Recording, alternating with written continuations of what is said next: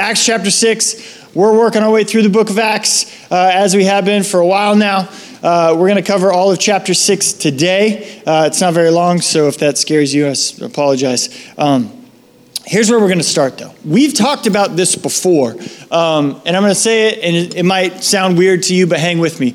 There are long stretches of your Bible that actually don't teach you anything. And if you're like, wait a second, there's no stretches of your Bible that are a waste of your time, okay? That's not what I'm saying. But there are long stretches of your Bible that are narrative. Narrative is just a story. Narrative is just historical facts. Like, this is what did happen in the historical account. Like, these are the things that took place. And very often, as you read through those stretches of your Bible, God doesn't slow down in the middle of it to go, this is what you should learn from this. He just tells the story. Now, I'm not going to go through the whole thing today, but we talked about it when we went through the book of Genesis as a church. God chose to reveal himself through story. That's why he wrote the Word of God. And most of it is just narrative. Most of it is just story. Why did he do that? Because story communicates personality. Because you will learn not just things about God, but you will learn what he is like. You will experience who God is. Excuse me. Through the story, through the things that he is doing, through the way he interacts with and communicates to and works on behalf of his people. So in the book of Acts, we're getting a whole bunch of story, right? And hardly ever does God slow down and be like, hey, this is why you need to know about this. Hey, you need to pay attention to this. So I'm going to do that real quick this morning.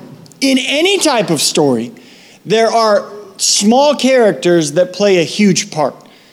That's just the way story works. Story always has small characters, and maybe they're just a blip on the radar, but they have huge impact in the trajectory and the arc of the story. Your life is probably like that, right? You probably think back, and there's like big characters like mom and dad and brothers and sisters and wife and husband, whatever that is. And then there's probably like a coach, and the coach was in your life for this short period of time, but had a huge trajectory, or a buddy from college, or a kindergarten teacher, or, these types of small characters. And you think to yourself, man, for as little screen time as they got in my story, they sure had a huge impact. And the story of the church, as we go through the book of Acts, is just like that. There's going to be these small characters that have huge impacts. And today we are going to read about the origin story of a man named Stephen. Now, I was really proud of myself that I came up with origin story because that's like the cool thing in the movies nowadays, right? When I was a kid in the movies, all we had was sequels, right? Mighty Ducks 2, Mighty Ducks 3, right? Every movie came after, and then Star Wars was like, we're going to super trick you out. We're going to come out with a movie, but it actually took place before the other ones. You're like, mind blown, right? And then the Avengers universe came out, and there's like 75 different like superheroes, and then every one of them like has Avenger stories, and then there's the origin story of like, how did we get to this place? Today we're going to read the origin story of one of, if there was like a Mount Rushmore of church history of the early church, this guy would be on it. And it's funny because his time on screen is really short, but he has a huge impact. Like we talked about, happens in every story. But if there isn't a Mount Rushmore of the church, that's kind of the opposite of the idea of the church, right? The first shall be last, that whole thing. But if we were celebrating like these super influential, highly impactful individuals that changed the trajectory of the church, of like the world history, this guy would be on it. And the funny thing is, you might not even know his name. Or you might not even know his story. And so today we're going to see the background of how it came to be that this giant influencer of the early church came to be in this position. So that's where we're going to jump in. Acts chapter 6, starting in verse 1. Now in those days, when the disciples were increasing in number, a complaint by the Hellenists arose against the Hebrews because their widows were being neglected in the daily distribution. And the 12 summoned the full number of the disciples and said, "It is not right that we should give up preaching the word of God to serve tables. Therefore, brothers, pick out from among you 7 men of good repute, full of the Spirit and of wisdom, whom we will appoint to this duty. But we will devote ourselves to prayer and to the ministry of the word." And what they said pleased the whole gathering, and they chose Stephen, a man full of faith and of the Holy Spirit, and Philip, Prochorus, Nicanor, Timon, Parmenius, and Nicolaus, a proselyte of Antioch. These they set before the apostles, and they prayed and laid their hands on them. Okay, so we need to start with a little bit of a history lesson so we don't get lost in what the heck they're actually talking about. There are 2 different groups of people in this scenario that have very different backgrounds and culture. Now, if you go way back, the people of God, the Israelites, which would later become known as the Jews, were living in the land of Israel. They spoke their native language, which was Hebrew. Some talk about Aramaic. I personally think they spoke Hebrew, but that's a debate for another day. So that was their native language. Well, what happened is in world history, there was a couple of world empires. First, the Medo-Persian Empire, then the Assyrian Empire, then the Greek Empire. You probably don't care about any of that, but what you do need to know is that as the Greek Empire took over the world with Alexander the Great, one of the things that the Greek Empire did was they spread the Greek language everywhere. Okay? So the worldwide language, kind of like English is the common language. If you want to like trade and communicate with people all across the world, English is kind of where you go today. Back in those days, it was Greek. Even though the Romans had conquered the Greeks and we were at this point in time in the Roman Empire, still the main language of the world was Greek. But then you have this conflict because the Jews in Jerusalem still held on to their native tongue being Hebrew. And so we had these Hebrew-speaking Christians and these Greek-speaking Christians. People who had grown up in Jerusalem as Jews that were like, no, our native tongue is Hebrew. And then these other Jews that had grown up in other parts of the Roman Empire that had spoken Greek, and they were, that's actually Hellenist. Hellen means Greek. Okay, so that's the root. The root is not hell, like people are like, oh, does that mean they're going to hell? No, it has nothing to do with hell. Hellen is the Greek word for Greek. And so Hellenist is a native-speaking Greek. So there's this argument as the church, remember, is selling all its possessions. God has changed their hearts. They're living differently now. There's this radical generosity taking place. They're all pooling their money together. Nobody says anything that they had was their own, and they're meeting all these needs. And apparently there's a daily distribution that is taking place. My guess is it's food, because later on they're going to say serve tables. And so this food is being handed out, and people are starting to notice the Greek widows aren't getting as much food as the Hebrew widows. Something's wrong with that. I mean, that's legitimate injustice. Like legitimately wrong and messed up. Okay, like that shouldn't be happening within the church. And what happens is people are seeing this and they start to complain. That's actually where our story starts. A complaint arose, right? So people have been complaining about their church since the beginning. Amen, right? Like, that's just a thing, right? It's kind of a joke, but it's actually kind of true. You need to know this about the church, because sometimes we talk about the early church. We're like, oh, the early church was so perfect, and they met in homes, and everything was great, and thousands of people were being added, and all this stuff, and we kind of idolize the early church in our minds. But what I read when I read about the early church is kind of a mess, right? This is actually really messy. Right? There's actual injustice happening. There's poor leadership taking place. Like this hasn't been delegated well. There's not a system in place. There's not vision. There's not oversight. Like the leadership of the early church is failing in this regard, and people are complaining, right? Not only that, but if you continue back, like looking through, like there's some great things that are happening in the early church. There's some messy things that are happening too. Right? Ananias and Sapphira, a huge hypocrisy within the church, right? Then it's a messy situation. And here's the truth. The church has always been messy because people have always been messy, right? People are messy. And we talked about that when we studied through the life of Jesus. Jesus isn't scared of your mess. But when you bring messy people together, to follow Jesus, they don't all get cleaned up. Churches are messy too. And to some of you, that's a surprise. Right? Some of you are expecting to walk into a church and they better have all their ducks in a row. And if you're expecting to walk into any church on planet Earth, and if you find a mess, you're going to walk out the front door, let me save you the time. That church doesn't exist. Okay? It doesn't happen. Messy people create messy churches, and that's God's plan. It's been God's plan from the very beginning. So here's what this tells me. The church has never been not messy. Every church that has ever existed from the very beginning has always only been messy. God chose to use messy people to build his messy church. And here's what's essential. Look at what verse 1 says. Disciples are being made, and look at verse 7. The word of God continues to increase.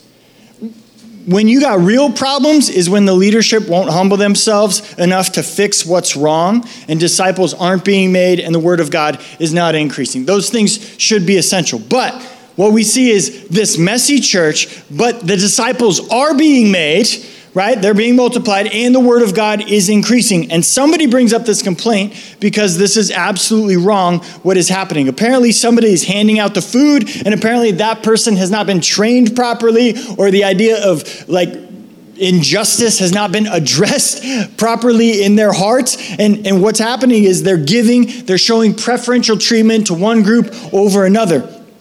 And what happens is the apostles evaluate the situation, and they come to the conclusion that verse 2, it is not right that we should give up preaching the word of God to serve tables. Now, this is a story, okay? Don't forget that this is the story of what did happen. This is descriptive. This is not prescriptive. This is not telling you what should happen. This is just telling you what did happen. Because sometimes we go, especially to the Old Testament or to the book of Acts, and we're like, well, they did this, so we have to do this. Not necessarily, right? Their story might be different than your story. I don't ever want you to read this and be like, oh, well, the apostles said that they were above serving tables, so I can be above certain things in my life. That doesn't happen, okay? If Jesus can wash feet like a slave on the night before he was crucified, then there are no activities that are below you, okay? There are not things that you could say, I'm above this, I shouldn't have to do this. And so what happens here is they are teaching in the temple every single day the word of God. And they say, it's not right if we stop doing that in order to go over here and serve tables. And so this is not like I'm above this thing. This is just like these two, we can't be in two places at once. And so they said, we need to find other people to serve these tables. And I spend a little time on this because when we usually talk about obedience, we usually talk about not doing bad things, right? We talk about like, oh, I've been obedient. Like I didn't drink, smoke, cuss. We talk about the things that we don't do in order to be obedient, especially when we come into the church. It's like, we're obedient. We don't watch those kind of movies. We're obedient. We homeschool our kids. We're obedient, right? Fill in the blank. You know the type of like historical, like stereotypical Christianity. We just don't do the bad things, and not doing the bad things is what makes us obedient. But let me tell you the truth. You have to do the right things in order to be obedient. Okay, I mean, good for you that you're not hungover this morning, but don't confuse sitting in a chair or a pew on a Sunday morning as the fullness of obedience. All right, the disciples are sitting here and they're going, we don't have time to be doing this serving tables thing because God has called us to teach the word of God. And if they were to be not teaching the word of God, that would have been disobedient. I say that because this is what happens a lot of times. God has called us to do something, but instead of do that thing because it's a little bit harder than we're comfortable with, we do something else that's easier for us, right? Or we double down on this thing over here that's easier, and God's like, that's not obedience. It'd be like if you went and told your kid, like, hey, clean your room, kid. You wouldn't talk to your kid like that because you're nicer than I am. But let's just say for the illustration, clean your room, please. And then you come back in an hour and his room's not clean. You're like, I told you to clean your room. He's like, well, I didn't hit my sister. I'm like, I'm glad you didn't hit your sister. Still not what I asked you to do, right? I asked you to clean your room. But I didn't hit her, and she deserved to be hit. What? This is not obedience. And happens in Christianity all the time, right? God's called you to love your spouse. But that's really hard. So I'm just gonna post on Facebook about how much I love Jesus and maybe put a little Bible verse. So we have a whole bunch of people that have really Christian-looking Facebooks, but not a bunch of gray marriages. Because we're not being obedient. We're just doing this other Christian thing. Or we go like, hey, make disciples. Like the Bible says, make disciples. Well, that's kind of hard. So we have lots of family time, lots of trips, lots of good interactions with me and my kids. But instead of actually engaging your kids in disciple making, we're just spending a lot of time with the family and not actually engaging in obedience. Happens all the time. Sometimes the thing that's holding us back is we just haven't started being obedient. God's like, do this. And we're like, I'd rather do this. And then we start doing that thing really hard. And we're like, why isn't this working? God's like, because you didn't clean your room. But I haven't hit my sister. Good for you. Clean your room. And then I'll tell you the next thing to do. Right? This story is about a guy who is going to step into a serving opportunity out of obedience. And God's going to open the next door, and the next door, and the next door, and the next door. But if Stephen had been sitting there waiting like, I want to change the world, serving tables doesn't seem like the thing that's easy for me, then he never would have taken that first step, and therefore never would have experienced any of the things that God wanted to do in his life. Right? Don't confuse not doing bad things with complete obedience. All right? I say that because I know there are leaders in this church who haven't stepped into the things God has called you to lead in. I know that there are opportunities and giftings that God has called you to that you have done something else instead of. And I'm not trying to pick on you, but I know the doors that God wants to open in your future and experiences and blessings that he wants to pour out on you, and you're limiting him because you won't say yes to what he's called you to do. Rant over. We're called to be disciple makers, not church attenders, right? And to think that church attendance is the totality of obedience is missing the problem, missing the point. I remember the summer God changed my life. I was at University of Idaho. I was running track, living in a fraternity down there. And God was like, you say you're a Christian, but nobody can tell. And I was like, but I read a lot of books. And he's like, wait, nobody. And so I left. I went to Calvary Chapel Bible College, and I just had this conviction in my heart that I was going to be a pastor someday, which is funny because I had a friend at the time that I told. There's only one person I told. I was like, I think I'm going to be a pastor. And they're like, you don't even like people. And I was like, okay, I'm not telling anybody that anymore, right? So I didn't. So I went to Calvary Chapel Bible College, and I had this thought in my mind, don't know where it came from. I was like, I think I'm going to be a pastor one day. And my aunt and my grandmother at the same time both got cancer and passed away within weeks of each other. And so they ended up having a combined celebration of life service together. And they asked me to come. Well, they didn't ask me. I came back for it. And then right before it, they said, will you do the service? I had been walking with Jesus in earnestness for 6 weeks at this point. And yes, I felt like God was calling me to be a pastor, but I was like, I don't know how to do a funeral service. This is too much. I can't do it. They're like, please do the service. I was like, no, I can't do it. And so they're like, will you say a prayer? And I was like, okay, I'll say a prayer. Right? So I go to the service. They find somebody else to do it, but I say the opening prayer, and then I sit down. And for the next 45 minutes, I listen to this person give the most ungospel, no word of God talk ever. And it was just I don't know if you've ever been convicted by the Holy Spirit, when you should have done something and you didn't, and you just got to sit in the back row and listen to it. It was right? God was like, yeah, you probably would have been terrible at it, but at least you would have taught the word of God. Yeah, you probably would have been terrible at it, but the gospel would have gone forth. Yeah, you were scared to step into this opportunity, this door that I had opened for you. But the alternative is this person standing up, and yes, they're kind, and yes, they love your grandma and your aunt, and yes, it was okay in everybody else's eyes, but you know the Holy Spirit was not in that speech.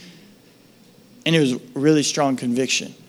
And I made a deal with God at that point. I was like, all right, God, from now on, if you ask me to teach the Word of God, I'm going to say yes. I'll look at my calendar, right? I'm not going to cancel date night. I'm not going to go crazy. But, right, if I can do it, I'm going to say yes. It actually, it kind of backfired on me one time because this lady came up to me after church. She's like, hey, will you teach at our school? And I was like, yes. And it was a high school. So I was like all preparing this high school message, and I showed up. I didn't know they also had a grade school. So I prepared this high school message, and then kindergartners and first graders walked in. They're like, here's our special guest. And I was like, oh man, take the sex talk out, right? So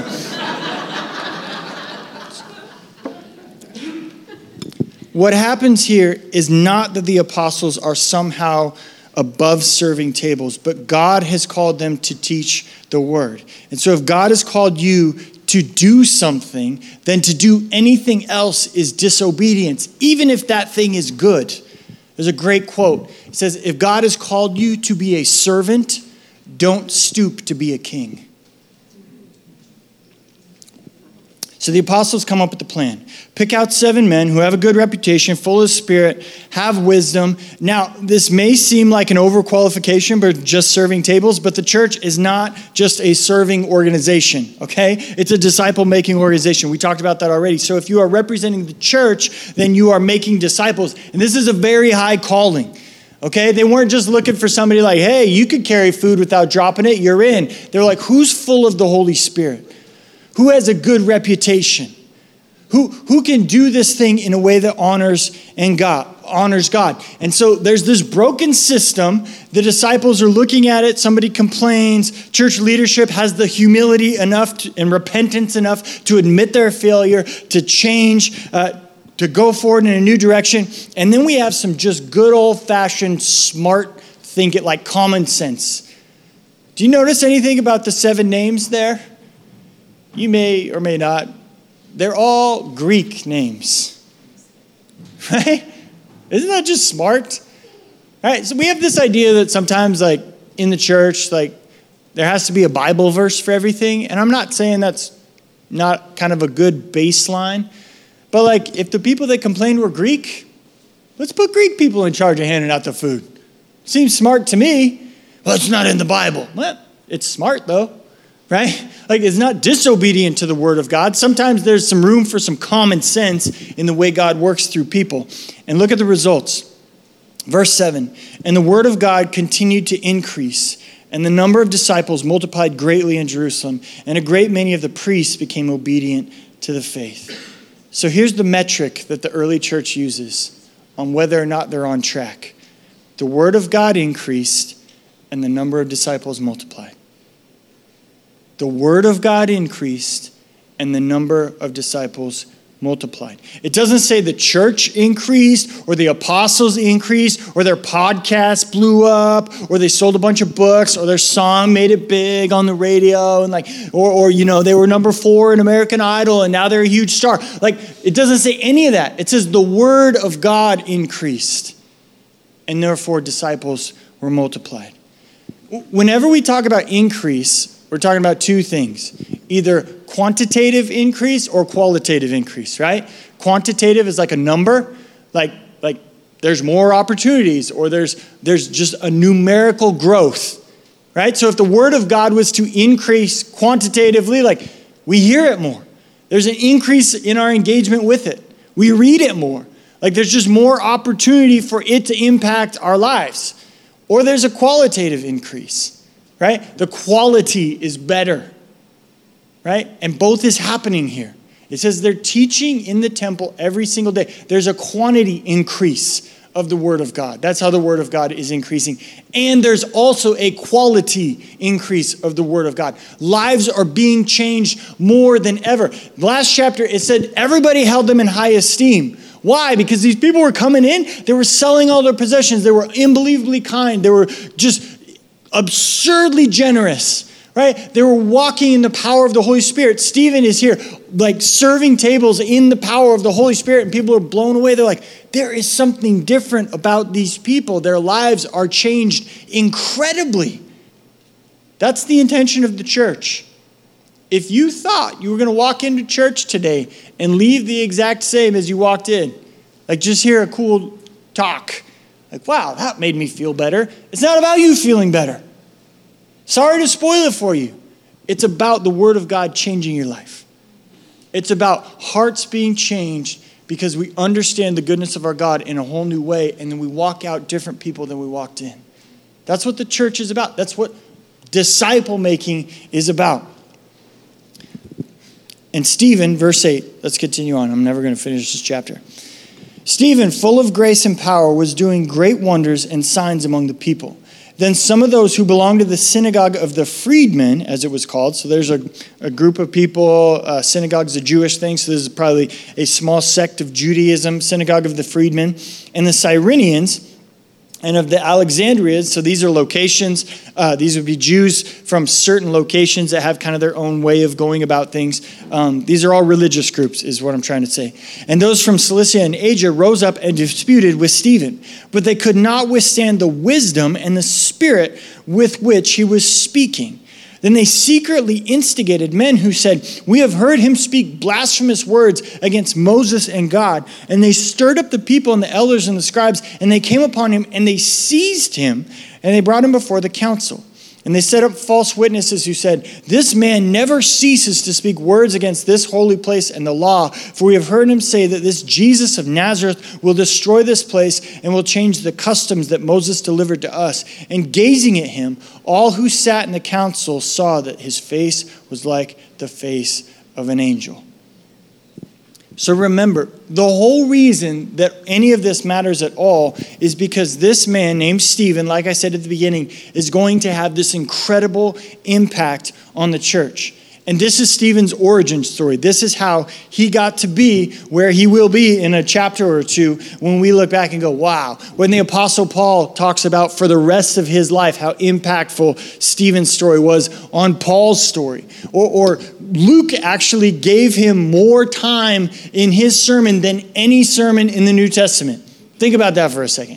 Stephen's sermon that he's about to preach is the most time that any author of the New Testament gave to any sermon that was ever preached in the New Testament. That's a lot, right? That's a big impact. So anyway, the church is having some drama. People are complaining about the way the food is being handed out. The apostles recognize the problem.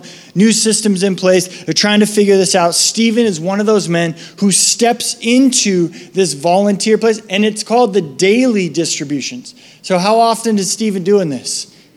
Daily, yeah. Even you went to public school, you can figure that out, right? Every single day, right? He is there. And why did we pick Stephen?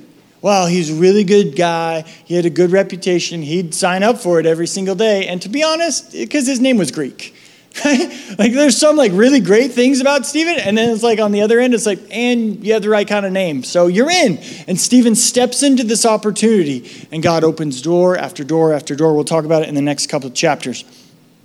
But it's kind of comical because if you were in the crowd watching this, right? Stephen gets seized. He gets taken into this courtroom type of setting before the council of the religious leaders in Jerusalem. And if you were like an outsider, like, ooh, this looks serious. Like they're really angry. Like, who is this guy? He's the lunch lady for the church.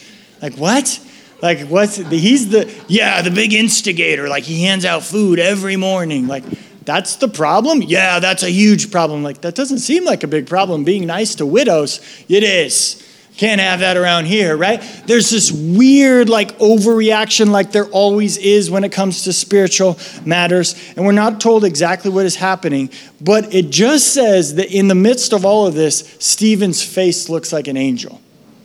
Now, in 2021, when we talk about looking like an angel, we're talking about being cute, right? Some of your husbands are like, yeah, you're like an angel. She's probably not, but good for you, right? So we're trying to be like complimentary. In first century, angels were not like cute things. Like angels went to war. Angels were like the messengers of God. Angels were like going to battle. They were fighting darkness. And they were always, every time in your Bible, messengers of light. They were always shining. Every time you see an angel in the Bible, it's shining, right? So when it says his face was like an angel, the council wasn't like looking at Stephen like, he looks really good in black, right? They weren't thinking he like was very cute. They were like, he's shining. Like this is, and it says they're gazing at him. They're staring at him like, is his face shining? Do you see that? What is happening here? And it was just God's way of showing like the Holy Spirit's here, guys. Yeah, you might think this isn't a big opportunity. He was just handing out food. He's the church lunch lady. Like, you don't think this is a big... I'm here. I'm here in this thing that you think is small. I'm here in this thing that is super messy. I'm here in this thing that doesn't seem like a big deal now. And by the end of Stephen's story, it's going to, like I said, change the trajectory of the entire church. Here's where we'll finish. I told you at the beginning that this story was going to be about one of the most impactful church leaders in the history of the early church. If I told you that at the beginning, and then I asked you to guess how that story would go, what would your guess be? Hey guys, I'm going to tell you about one of the most influential church leaders ever. How do you think he grew up? Well, he probably had great parents. Praying over him, read the Bible to him every day. He was probably a prodigy, right? When he was 3 years old, he probably memorized the whole Bible in multiple different languages. By the time he was 12, he probably had 70,000 kids in his youth group and altar calls at dinner. He was probably always, none of that happened. It started in a mess. A messy, complaining, poorly led failure of a church structure. That's where it started. And I point that out because I don't know if sometimes you feel like you live in a mess. Just me? There's people who walked in this morning I'm a mess. My life's a mess. This situation's a mess. Right? Welcome to the club. This is how God, this is actually his specialty. This is how he loves to work. This is what God does, to redeem. To redeem means to take something that's not worth anything and add value to it, right? That's what redemption is. So God looks down on the mess and the world goes, that's not valuable. And God's like, watch this, right? It starts in a mess and then where does it go? Just one small step of obedience. Hey guys, we need somebody to serve tables, hand out food in the morning. When? Every single day. What time? 7 a.m. That's early. Every day? Every day. Do I get weekends off? No. All right. He steps into obedience. He sees an opportunity. He steps into it. And what's interesting about this is we talk a lot here about discovering your purpose. It's in our mission statement as a church, right? We exist to help people by helping them know God, find freedom, discover purpose, make a difference. And we talk about discovering your purpose. There's two ways that works. There's an individual calling and a corporate calling. And your individual calling is based on your gifts. Some of you are gifted in certain areas. Like I said earlier, the worship team or with graphics design that you need to step up. You need to go talk to Jake after service and be like, I want to help with worship, right? That's an individual calling. The corporate calling is you being part of something that's bigger than yourself. It's you being connected to the whole. And that's not based on your gifting. That's based on need. Right? There's nobody in this group of 7 guys that took a spiritual gift assessment and came out like lunch lady. That's not, that didn't happen to anybody. Nobody's spiritual gift is cleaning up tables. But what they did see was a need and they stepped into it. And so your purpose is always going to be tied individually to your gifts and corporately to the needs God put in front of you. Some of you walked into church this morning, you're like, why don't they do that? Well, maybe God showed you because he wants you to step into that, right? Maybe I'm dumb as a rock and I can't see that need for nothing, right? Maybe our volunteers are doing other things. Maybe I'm teaching the word of God like the apostles and somebody needs to do something else. I don't know what God's putting on your heart, but it's just this small little step of I'm here. I'm here. There's this Old Testament story of one of the prophets. And he just says this incredible verse. He says, here I am, God. Send me. And it's like this surrender of like, hey, I don't have much, but whatever you want to do with it. Right? There's also that story in Jesus' life, the feeding of the 5,000, where Jesus looks at 5,000 people. He's like, we got to feed all these people. And there's a little kid. It's like, I got 5 loaves and 2 fish. Just bring what you have. We're not asking for Superman here. Just look around. What doors has God opened? What opportunities are in front of you? What does obedience look like in your heart? Bring what you have. It's just that mental switch of like, okay, God, I will surrender. I'll do it. I'll step into it. And then this crazy thing happens. When it became hard to serve, he persevered. Right? So he started in this mess. He took this small step of faith, and then he gets arrested. And at that point, I'd be like, nah, I'm out. I just wanted to serve tables. I was doing this out of the kindness of my heart. I did not sign up for this, but he doesn't. God gives him a special empowering of the Holy Spirit. The guy's face is glowing, and he's sitting there going, all right, I had no idea this is what it was going to look like when I volunteered to hand out food every morning. But here we are. God's got me. God knows. And then, like I said, we'll see where this ends next week, but I want to finish here. The Bible says God works all things out for the good of those who love him. He can actually take situations that are negative and work them in such a way that your life becomes better at the end of it than if that negative situation had never even happened. And you're sitting there going like, that's impossible, right? That's impossible that my life could go wrong and then actually God could redeem it to a place where I'm in a better situation than if that had never gone wrong.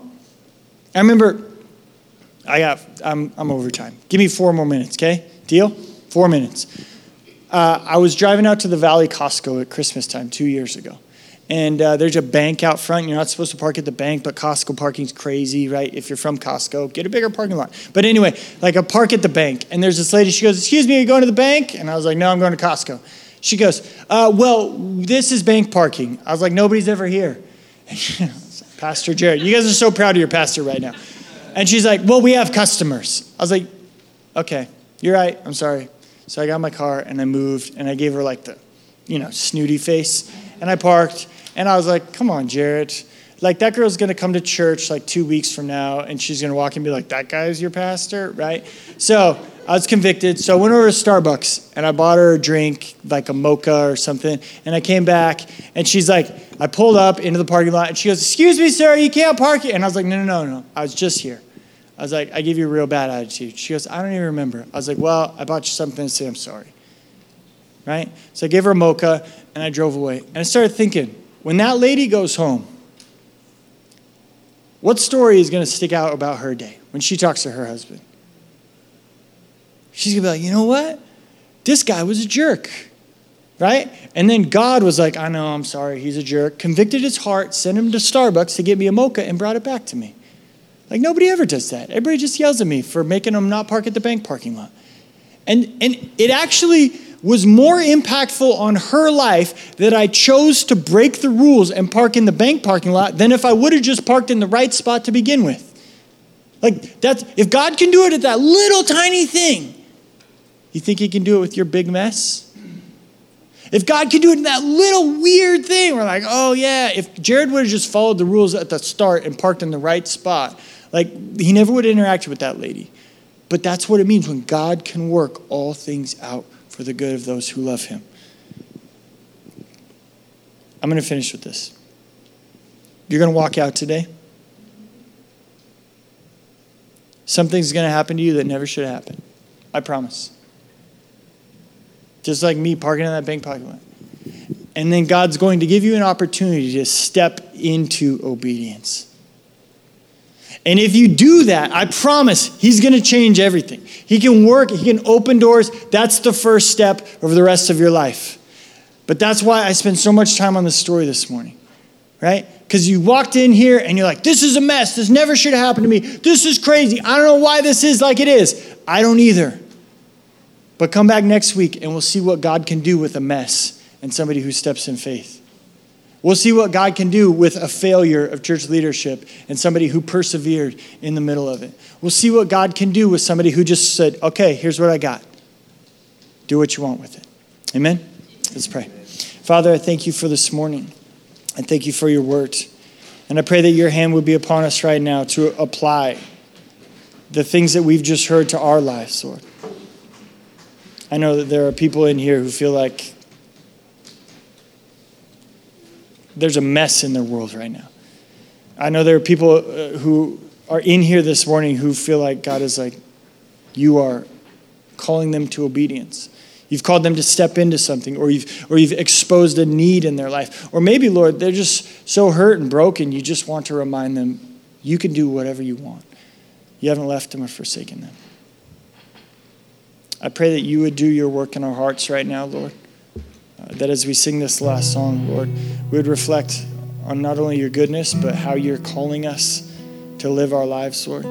We desire to be the types of people who have the word of God increasing in us.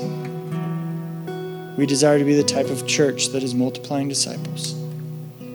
Use this time right now to accomplish your purposes. And we ask in your name. Amen.